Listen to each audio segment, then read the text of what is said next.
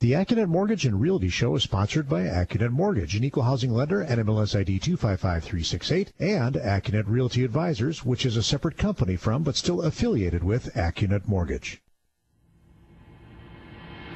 Welcome to the Accunet Mortgage and Realty Show, getting you inside information on buying, selling, and financing your home with expert advice from Accunet Mortgage and Realty's Brian Wickert on WTMJ. And welcome to the Accunet Mortgage and Realty Show. I'm Mark Sinkris with Accunet Mortgage and Accunet Realty Advisors, owner-president Brian Wickert, and Senior Vice President Jerry Serkatich.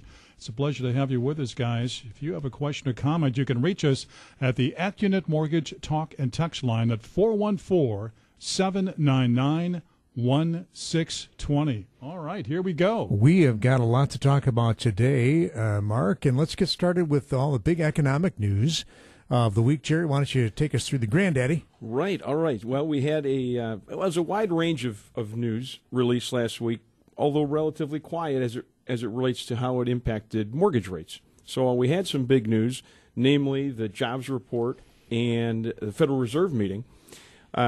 Both were really a bit underwhelming as it relates to how they impacted rates. So first, the economy, or rather the jobs report and how that impacted the economy, added 164,000 jobs in April. That's below a consensus estimate that was forecasted of 190,000. So missed the mark. Disappointing number. Right, missed the market a bit. There were some upward revisions, though, as there normally are revisions of previous months. Those went upward, so it was on balance seen as a bit of a non-event, not it was a Goldilocks. All right, yeah, Goldilocks. Just right. Yeah. So that didn't move much. Now you were watching. You saw something I was on watching. CNBC. Yeah, every Friday. This is what I do on Friday mornings. The first Friday of every month, I tune into CNBC at 7:25 because the numbers are released at 7:30, and so we watch a very well tanned Hampton Pearson on the steps of the Labor Department then make the announcement, which was the 164,000 and the 3.9% record low since 2000 unemployment rate. And then the interesting thing, though, that Steve Leisman, their chief economist, shared was that it takes about 80,000 new jobs a month to absorb people graduating from school or coming of age and entering the labor market. So it's really, that's kind of the minimum number you need, because if you had less than 80,000, the unemployment rate should go up. Right. Mm-hmm. So the other thing, though, that I read in the Wall Street Journal, this was actually on Thursday before the numbers came out, was an article by a former Fed chairman, and we teased this coming up to the show, talking about the Phillips curve, which is why we're all interested in looking at the jobs report every month. So the Phillips curve, we're going to reveal what that is. And it is the relationship between the unemployment rate and inflation. And back in the 90s, it was a very strong correlation. For every 1%, let's say, decrease in the unemployment rate, inflation would go up 0.5%. So a 1% to 0.5% relationship between unemployment rate and inflation. And the reason, of course, we care about inflation is that it's the enemy of interest rates. So it kind of makes logical sense, right? Unemployment rate is really low, a scarcity of workers by the law of supply and demand. Wages go up. Jerry, what were the numbers for wages in this last report? Wages slightly short of expectations again, 2.6% higher than a year ago. The same annual rate of increase as last month. Okay, so 2.6% wage inflation. I did look up before the show started the wage increase back in December of 2000, the last time the unemployment rate was at 3.9%, 4.6% wage increase. So we are well below. Wages are staying relatively low despite the lack of workers. Well, what should happen is that if wages go up, wages and labor are part of every good and service that we consume. And so that means prices should go up. Inflation. Right. And what was our inflation reading this week from the Personal Consumptions Expenditures Index, the CPE? This PCE was at 0.2%, which is right at expectation. And year over year? So 1.9, did I see? Yes. I think it was 1.9%. And the Fed wants inflation to be 2%. The reason why inflation is so important is that if you are investing in anything that bears an interest rate, whether it's a mortgage or the 10-year Treasury bond, what you really want to do is say, I want to invest in the 10-year Treasury bond. Let's see, that pays a yield of roughly 3% right now. If inflation is 2%, I'm only getting a real rate of return of the difference, or 1%. So inflation is the enemy of interest rates. Ipso facto, as they say in Latin. That's why we're concerned about the jobs, because the jobs go into the inflation. The inflation is the enemy of interest rates. That's why we care. Because that's what the Federal Reserve is using as one of their primary benchmarks as it relates to how fast they're going to tighten interest rates. Right. That's right. And so it's all connected. And Federal Reserve meeting last week, that was the other big piece of economic news that came out. The Federal Reserve made no change, as expected, to the federal funds rate. No real change in the forecast for June, which is June 13th is their next meeting. And what are the chances of a Fed rate hike on June 13th? Yeah, what is it up to? 100%. It is at what? Yeah. The chances for a 0.25% rate hike are like 96%, and the other 4% is on a half point rate increase. So it's 100%, folks. It's coming. And, of course, what that means is the prime rate, which is the rate that is used to determine the interest you pay on credit cards and home equity lines of credit, is going up. And it'll be at 5% come June 13th. And then how many more rate increases after that are expected? I think at least 2. Yeah. Right? I mean, one or 2. Well, because we already had 1. Right. This will be the second one. Well, there was 3 originally. Now most are starting to call for as many as 4. Yeah, that'll, as the data allows. So the bottom line is that while short-term rates are going up, long-term rates are relatively steady. We're going to do a rate roundup at the bottom of the hour.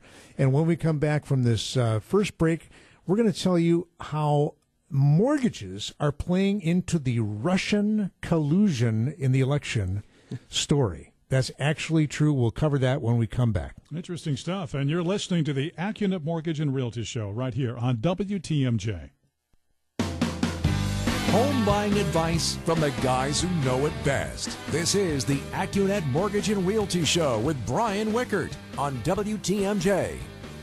The next Milwaukee Bucks head coach might be considered as one of the more important and interesting hires in team history. What's your confidence level in the team making the right decision? Justin Garcia shares his thoughts and wants to hear yours Monday night on Sports Central at 6:07 p.m. right here on WTMJ.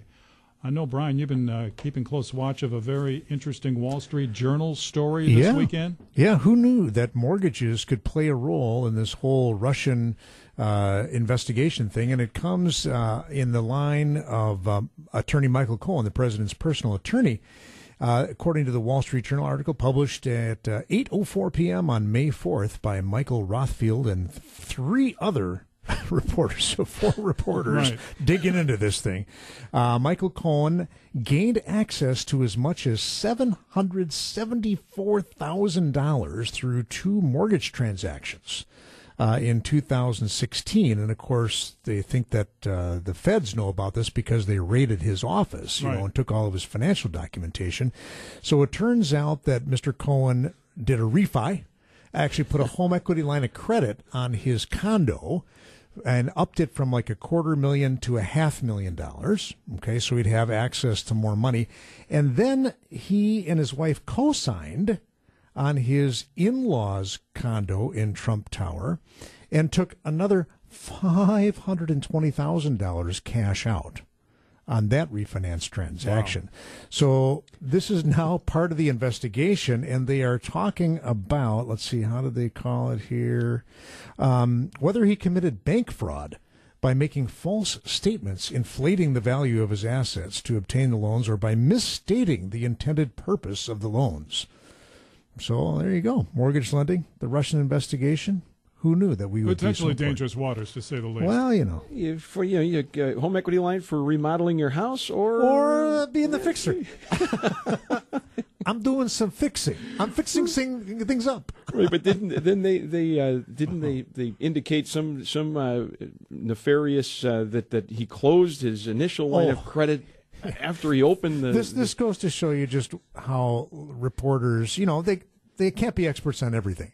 Yeah, they reported in the article that you open up this new line of credit on February 26th, just the day after in 2016, Trump won the Nevada primary. So this is somebody who was quoted saying, this is going to be a key date. And Jerry and I are looking like, well, he did not get his home equity line set up in one day. Right. It takes a few weeks. So it's not like, oh, he won the election, I'm going to get a home equity line. He was thinking about that a little before then. And then they also said about his New York, about the same transaction where he got the home equity line of credit. Well, and then 3 weeks later, he closed the home equity line that he had before.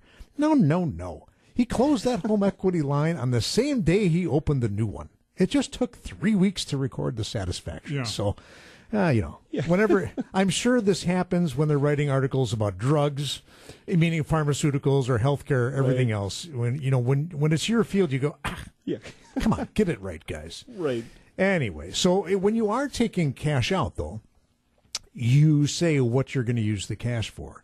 But as far as I know, I don't think I could ever construe that. If you said I was going to take it out to do remodeling and instead you used it to, buy a car, invest in I don't something. think that it's necessarily bank fraud for crying out loud. Yeah. Now, what we are careful of, because I had a customer do this just recently, they took cash out on the primary residence to purchase a rental property in Madison. So this was the guy who wasn't quite retirement age yet. He's 59, not 59 and a half. And so we had to use that special bank portfolio loan program that we have where we can qualify folks based on theoretical income, where we take the pile of assets that they have. Let's say this guy has $1 million in assets, which he did. And then we give it a little safety margin haircut of 40%. So we take the $1 million down to $600,000, and then we divide it by 5 years or 60 months. And so that gives this person $10,000 a month of theoretical income. Qualifying income. Called asset depletion. So we're saying if you have this pile of money, you could take out $10,000 a month and use this towards making, paying all your bills. And we're going to use that calculated income number. So in this case, because we knew he was using the money, and we put that on our little explanation letter, what are you taking this cash out for? Because it's a couple $100,000. The answer is to buy this rental property. And the reason that's important is we need to document the taxes and insurance on that other property because that's going to be part of his monthly obligations now. So we want to get the full financial picture. That's where it would be bank fraud. That would be an undisclosed debt. Undisclosed debt. If he hadn't revealed that, I would say that would be troublesome. Mm-hmm. But if he instead decided to buy a vacation home instead of a rental property, I don't care. If he decided to buy a Ferrari instead of the rental property, no big deal. All right. When we come back, we've got the April home sale numbers for the 5-county Milwaukee metropolitan area. We'll let you know whether they're up or down when we come back. All right, and you're listening to the Accunet Mortgage and Realty Show on WTMJ. Getting you into the home of your dreams. Here's more of the Accunet Mortgage and Realty Show with Brian Wickert on WTMJ. Well, our highly digital world, the need for libraries is in question. No, we really do need libraries. What does the future look like? WTMJ's Jane Matnair sits down with the director of Milwaukee Public Library. This all happens. Great conversation coming up at 11 o'clock as part of our WTMJ Conversation Series. That's 11 o'clock this morning right here on WTMJ. Brian, this hour is moving by fast. Just lightning speed. Well, now we're going to talk about the home sale numbers for April. These numbers come to us courtesy of the multiple listing service of the Greater Milwaukee Association of Realtors, of which I'm a card-carrying member through Accunet Realty Advisors, LLC. So here's the scoop. Low inventory finally has taken its toll. 66 fewer single-family homes changed hands in the 5-county metro area in April compared to April of 17. 1,556 happy sellers and buyers exchanged the keys and the money at the closing table. That is 4% fewer than last year.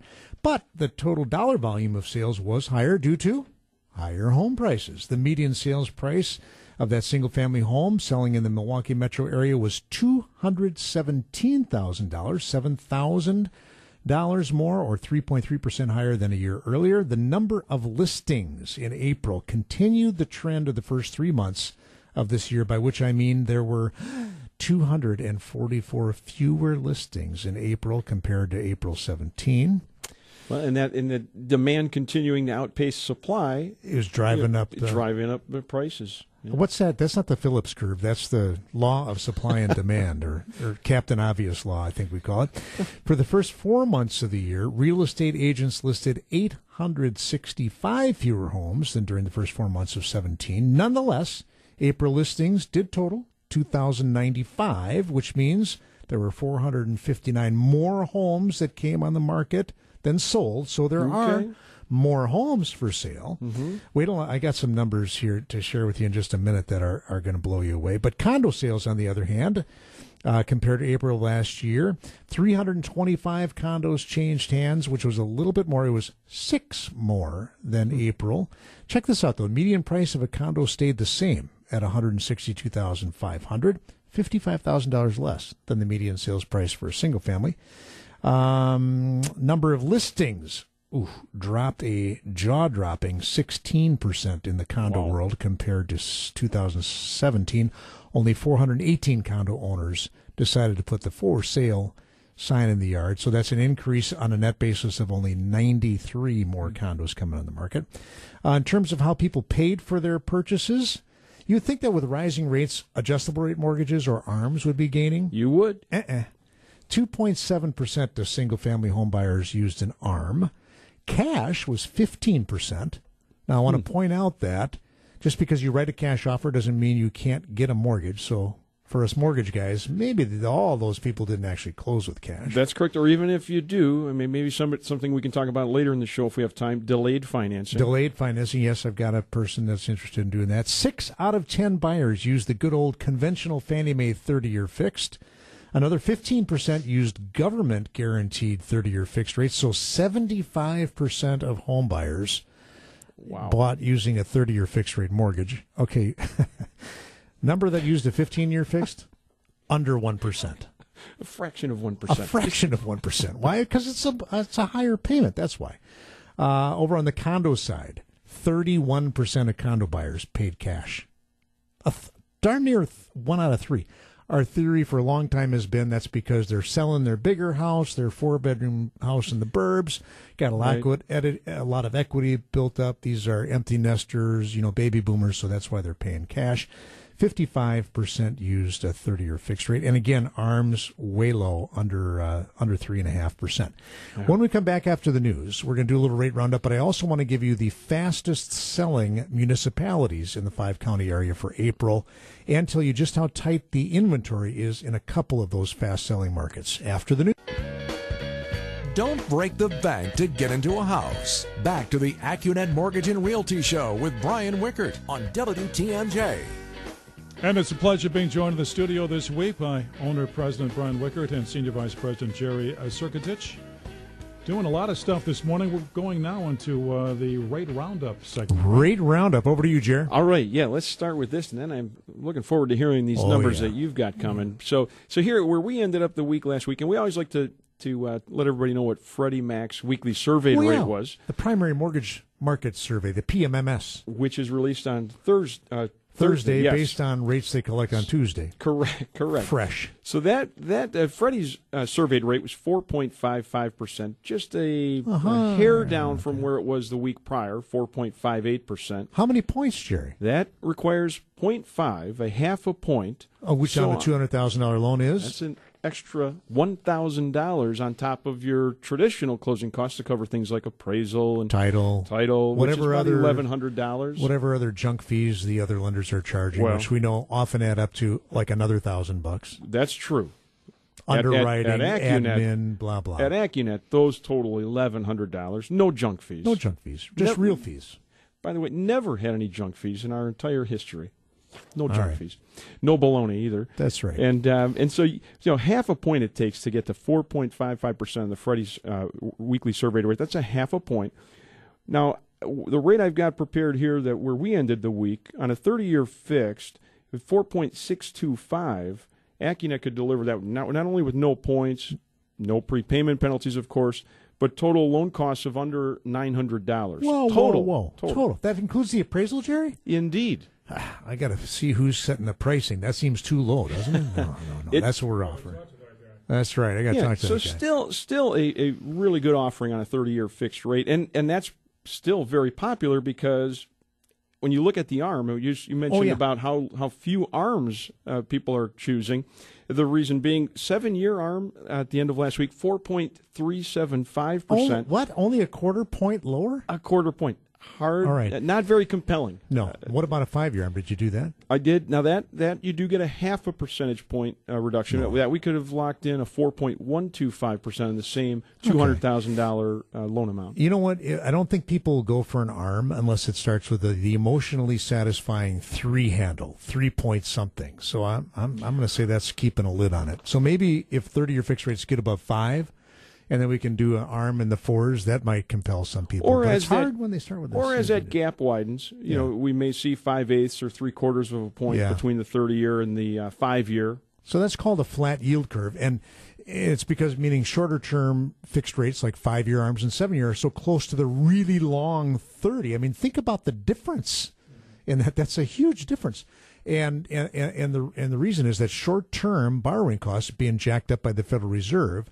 That's why the ARMs are going higher, because they're tied to 1-year indexes. So that, again, is on the short end of the curve. Right. And I think that will likely change. The curve will widen, I think. Don't you think? As the fix. Well, the fix is going to have to go up. I'm hoping that doesn't happen. But hope isn't a strategy, I heard.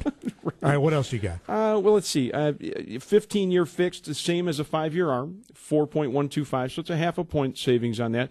But as you pointed out in the last segment, Brian, not too many people choosing that 15-year fixed either, because while that rate is so much lower, or half a point, the payment is 35% higher. Exactly. Rule of thumb. And so, a lot of folks are still choosing or opting for that 30-year fix, knowing that they have the flexibility to always pay it down faster. And that's with how much percent equity? And did you say the APRs on those? Oh, well, let's get back. This is with a $200,000 loan amount. Yeah.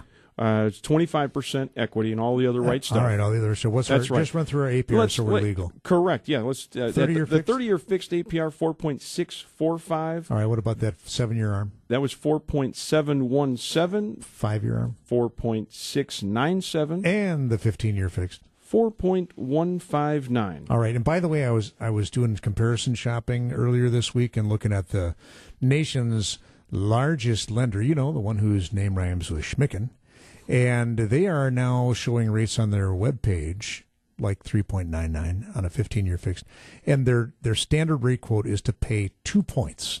2 points. So on a $200,000 loan, they're saying, the rates we're showing you are just with $4,000 of points in addition to their higher loan costs. So and that's where the APR can be useful. That's right. Because you'll see a wider gap between their right than artificially low, note rate. Whereas here, 4.625, our note rate that you're locking into, the APR 4.645. So it's right on top. Very small. So beware of that when you are shopping. Don't just settle for half the equation. What's your rate? What's your rate? What's your rate?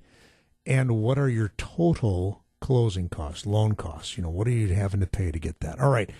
When we come back, we're going to look at the fastest selling municipalities in southeastern Wisconsin. All right. And you, of course, are listening to the Accunet Mortgage and Realty Show on WTMJ. Find a place to call home without the headache. This is the Accunet Mortgage and Realty Show with Brian Wickert on WTMJ. The world's largest music festival is right around the corner, and WTMJ is your one-stop shop for Summerfest information. To get a full musical lineup of the big gig, text the word Summerfest to the Accunet Mortgage Talk and Text line at 414-799-1620. Brian, really enjoying the helpful stuff coming our way from you and Jerry this morning. Thank you. You're welcome. So the inventory is still tight in southeastern Wisconsin, really everywhere that I know of. And unless you get into the upper price ranges, let's say in southeastern Wisconsin, I think if you're above 600,000, you start to see a much more normal, if not buyer's market in that price range. But again, all right, so here are the top 10 fastest selling municipalities for the month of April. We're looking at single-family detached homes, and tied for 10th place, Greendale, where you live, Jerry. All right. Port Washington and Waukesha are tied with a average continuous days on market. So that's from the day the house goes on the MLS to the day they get an accepted offer, 51 days, so 1.7 months. Then Oconomowoc in 9th place. Greenfield and Cudahy are tied for 7th place. Glendale is in 7th place at 46 days, so about a month and a half. South Milwaukee in 6th place. Tied for 5th place, you got Whitefish Bay, Wauwatosa, and Germantown all clocking in with 42 days, average days on market. So not every home is selling in 1 minute or 1 day. You know, a lot are, but not all of them. Oh, by the way, Burlington is in that group too.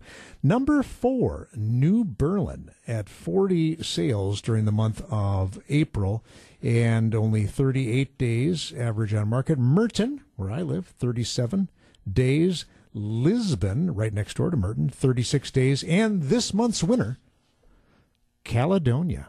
Wow. Caledonia with 28 home sales, average continuous days on market, 22. And believe it or not, I have some people that I've talked to, you know, I don't talk to a lot of people every week, but because they're selling and they want to move out before the Foxconn, all that comes to that area. They're looking to get out of Dodge. Yeah, instead of staying. Yep. I did talk to somebody about that. Yeah, interesting. You probably have some of both. Some who think by staying, maybe their values will increase. Yeah, you would think so. Others who don't want any part of the chaos. That's what I think is happening right now. But now check this out. So I just zoomed in on New Berlin. We had talked about how tight it is in Wauwatosa last week. So I thought, well, let's look at New Berlin. They're kind of the second largest volume of home sales there in that top 5 list. 40 sales. Okay, so think of that, 40 sales. Well, if you go on and do a search in MLS, there are 91 active listings. You would think, oh my gosh, we have more than a 2-month supply. No, you don't.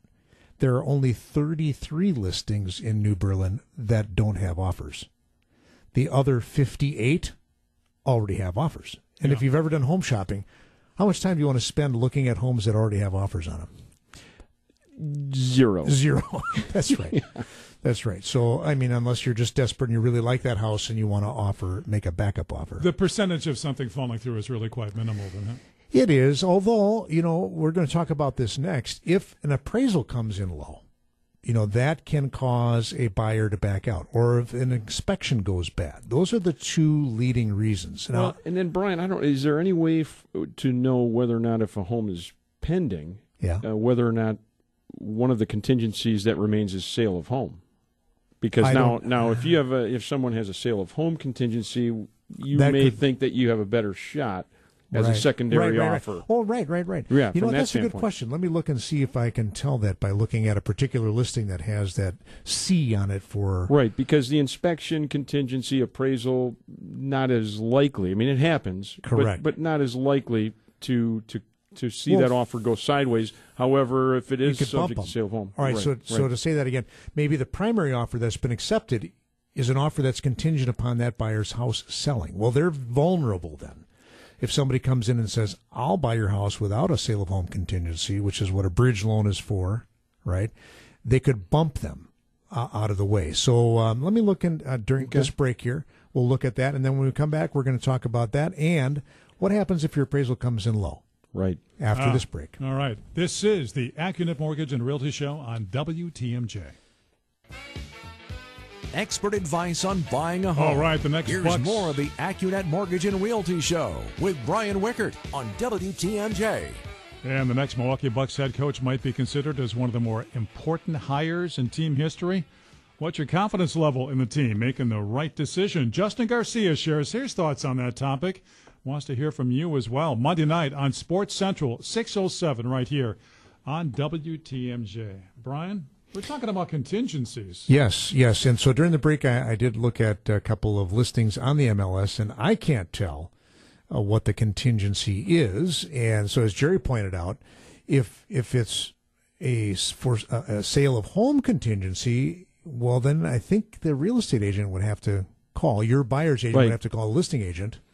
Yeah, I think that they would be able to then reveal what contingencies remain. Right. But I don't see anything on that I can discern from, looking at the realtor's version of the MLS that says, hey, this is we're looking for a bump. So as a home buyer, though, then if you do find a listing that is pending, and you really like it, it's in right in the right spot, the right price, you may have your agent, contact the listing agent and find out whether or not there is a sale of home. Right. Is there a chance to bump them out of the way, which you could do with either higher price, which you don't know. You don't know what the accepted offer price is, right? But a more contingency free. So one of the common contingencies, and this is we find unique. We lend in 4 states: Wisconsin, Illinois, Minnesota, and Florida. Wisconsin is the only state that specifically has in its standard offer to purchase form an appraisal contingency. And it's pretty simple. It says if the house appraises for 1 penny less than the accepted offer price, the buyer has the right to kill the deal. All they got to do is give the appraisal to the seller along with a notice terminating the contract, and it's over with. All right, so what really happens, though, that doesn't happen that often.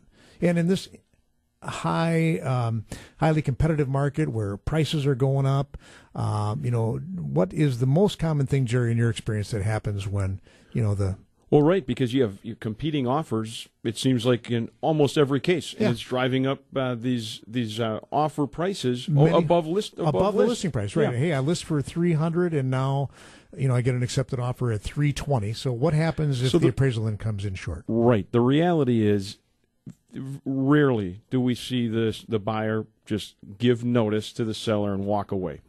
It becomes a negotiation. You can get back to the drawing board. Now, the buyer does have in their hip pocket the ability to do just that. But they have to do it on time. Well, they have to do it within the contingency period. That's right. So that's critical. But they do have that leverage while they're within that contingency period. The thing that we get this question a lot from home buyers, what does happen? What if the appraisal comes in $5,000 light?